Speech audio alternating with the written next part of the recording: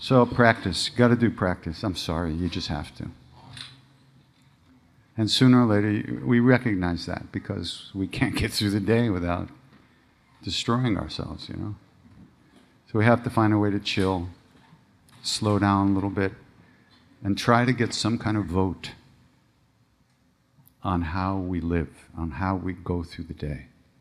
Some kind of vote that when somebody, you know, comes up in your face and is all screwed up, and that you don't just go with it like a boom, a knee-jerk reaction. It's really hard. It's really hard. It takes time. It takes patience. It takes a commitment to yourself, you know, that you know you need to do this, because nobody can do it for you. Because I remember when Maharaji looked at me and said, courage is a big thing. That Indian guy said, oh, but Baba, God takes care of his devotees. Maharaji just went, courage is a really big thing. Because when bottom line is, when something really nasty is happening, or something negative or something difficult is happening, we usually think it's happening to us.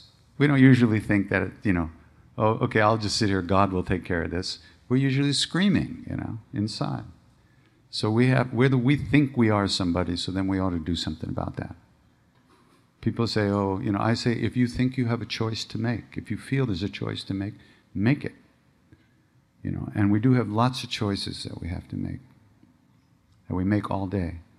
How we deal with every minute as it arises, every second as it comes into our life.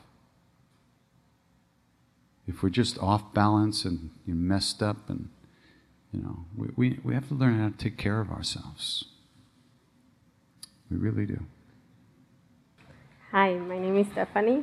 Sorry? My name is Stephanie. Hi. Hi. I would like to talk about fear.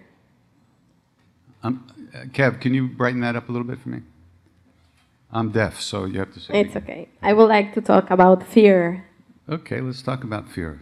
I'm scared too, but we could do it. So talk. What do you want? Me to talk about it? You talk about it. What do you got to say? You're scared, right? Yeah, me too.